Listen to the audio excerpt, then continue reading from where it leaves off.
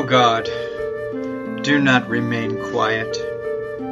Welcome back to Hackberry House, a podcast devoted to the Word of God and the persecuted church in North Korea. My name is Bob. This is podcast number 562. It is September 3rd and 4th. This is our weekend edition, 2016. Today we're revisiting Mr. Kenneth Bae, telling some other older North Korean stories. According to the Christian Post, missionary Kenneth Bae spent 2 years in a North Korean hard labor camp after authorities accused him of trying to overthrow the government. I was running a tour company to hide the fact that I was a missionary, Bae said. Through this company, I would bring people in from other countries and introduce them to locations that exemplified North Korea's natural beauty and local culture. But on my 18th trip, I mistakenly took an external hard drive with me that contained videos exposing the reality in the North. That hard drive was picked up in a security check, and I was detained as a result.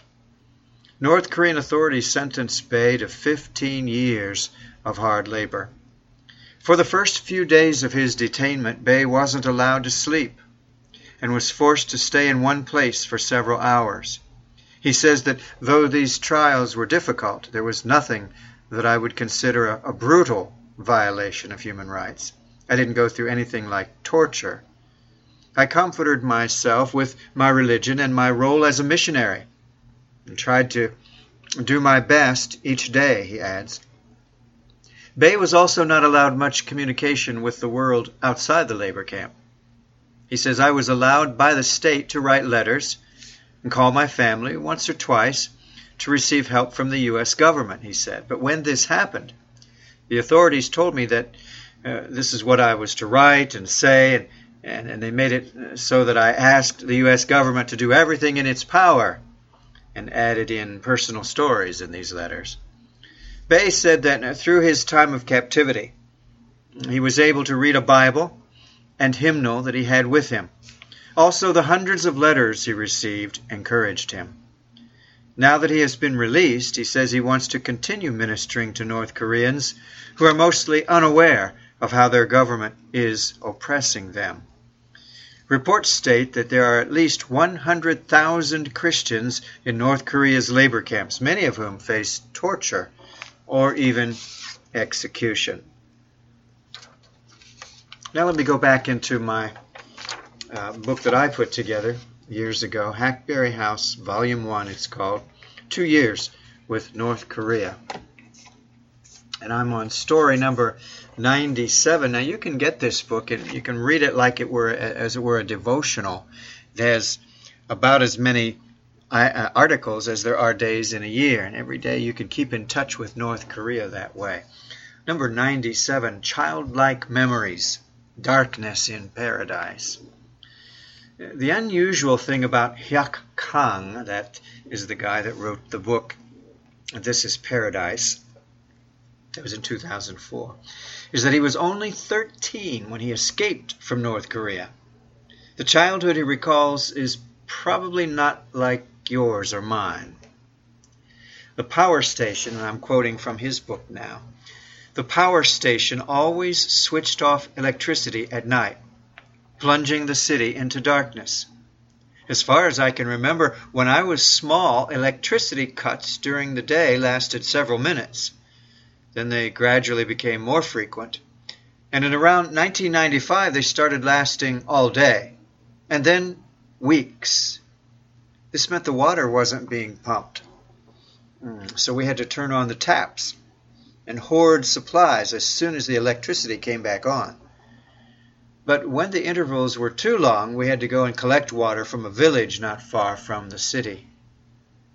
He goes on, even when everyone's resources were exhausted, the statue of Kim Il-sung continued to light up the night, even more brightly than before in some people's opinion. But no one ever kicked up a fuss on the subject. Hyuk quotes Alexander Solzhenitsyn, chronicler of the Russian Gulag, in a most appropriate way. He says, someone that you have deprived of everything is no longer in your power. He's once again entirely free. So one can manipulate others by threatening loss. But when all is lost, who cares? North Koreans who get to the bottom eventually try to get out of the darkness into the marvelous light of freedom. Many even come to the dazzling light of the gospel and discover not only truth, but real truth, real liberty. Well, the next item, 98, is called Placing God. And I'm not going to do that one. Let's go to 99. Jasper Becker is another author you need to know.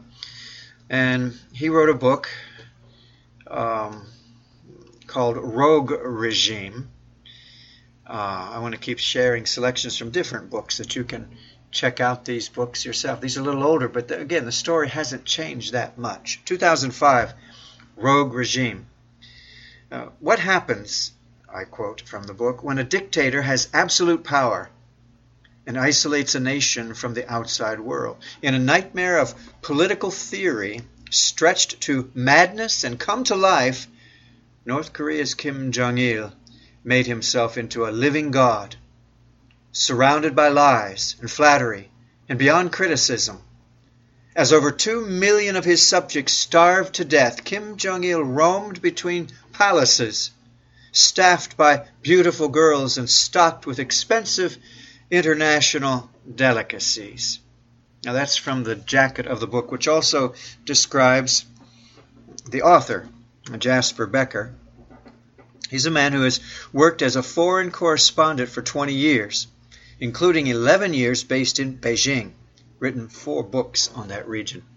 Reading his book, the New York Times says Becker's work is not for the faint-hearted. The facts almost defy belief. The Times Book Review, North Korea is the worst man-made catastrophe in modern history.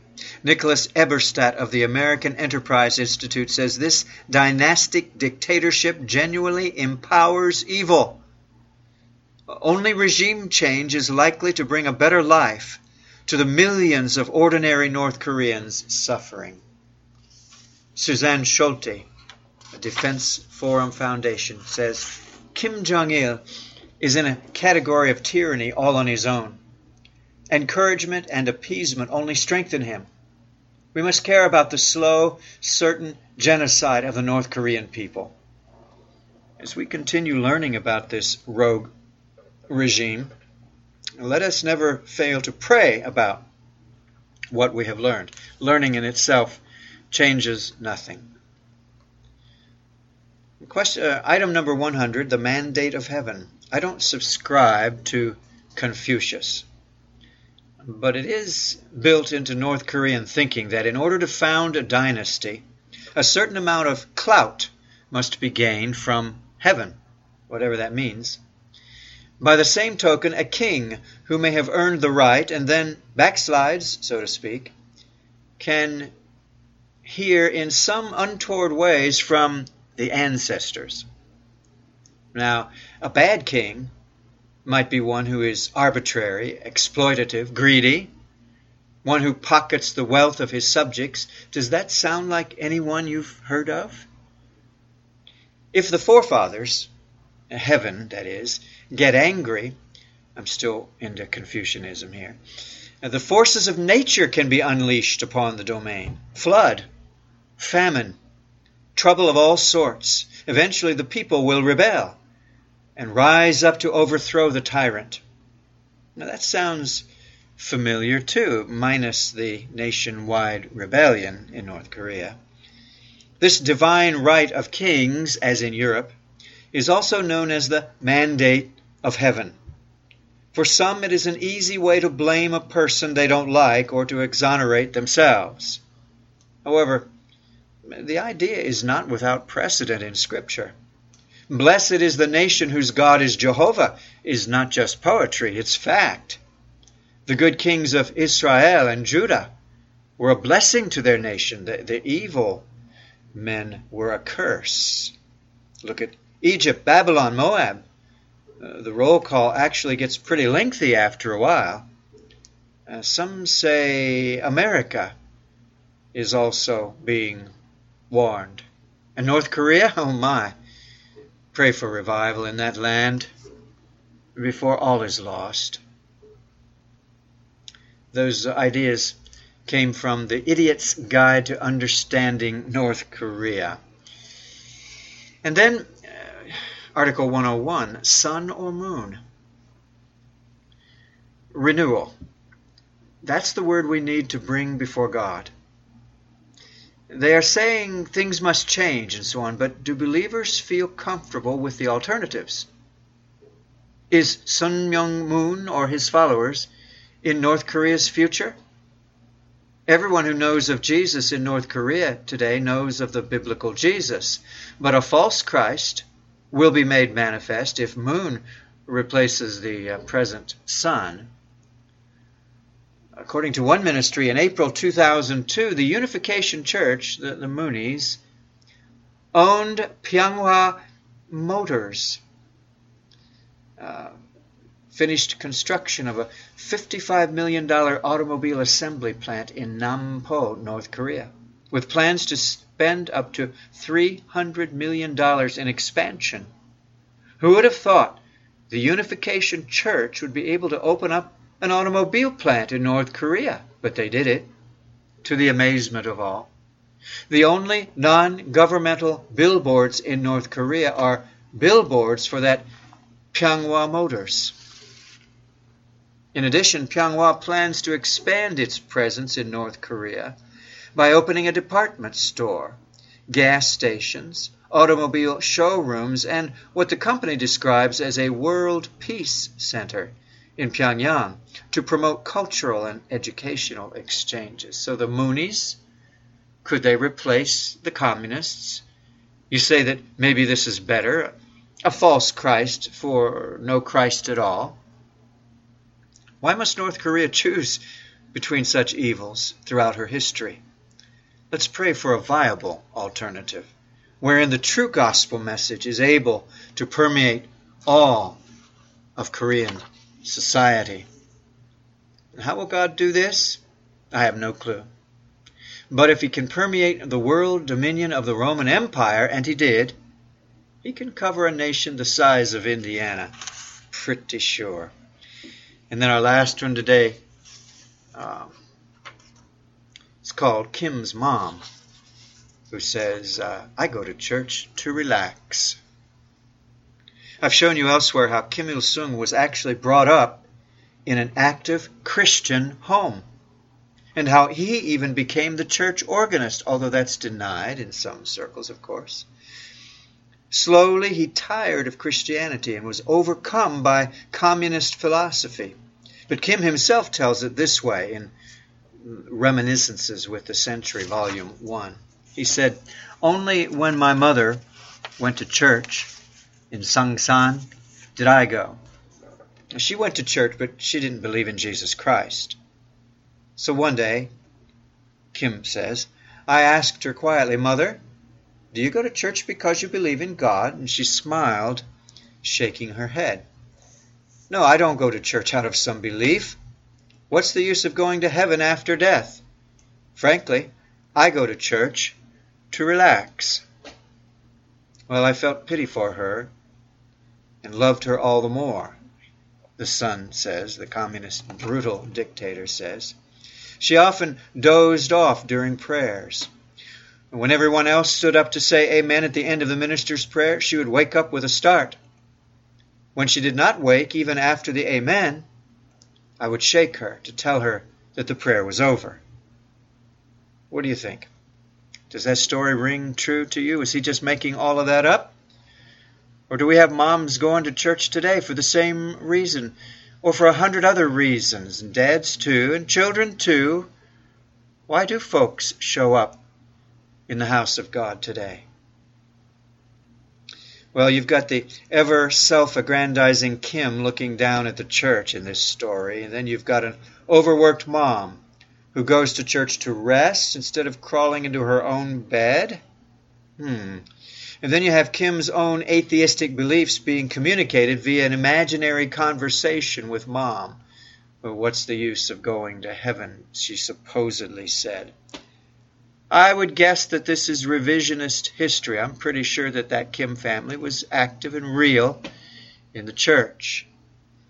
Seems to be typical, though, this revisionist history of the staple diet of the poor North Koreans, fed a bunch of lies every day. It's the reason they're in bondage and impoverished. Oh God, arise. Deception, false teaching, false people. They lead us to be bound. Pray for the deliverance of North Korea. Amen. Amen. Hey, I've got a long series on North Korea here on my site, and North Korea updates every day. If you just click on photos, then click on the album at the top, there's a second one there too with about 100 pictures. We're getting close to about 200 days worth of stories just over the last year or so. I forget how long it's been now since I've been doing this, but it's every 2 or 3 days I go on to find a good story, and a modern, up-to-date story. It's not always Christian persecution, but it's something that's going on in North Korea today. So would you go look for those pictures and then read the stories? I think you're going to be, well, you'll be blessed in a challenging sort of way. You might not go away happy, but you might just hear from God.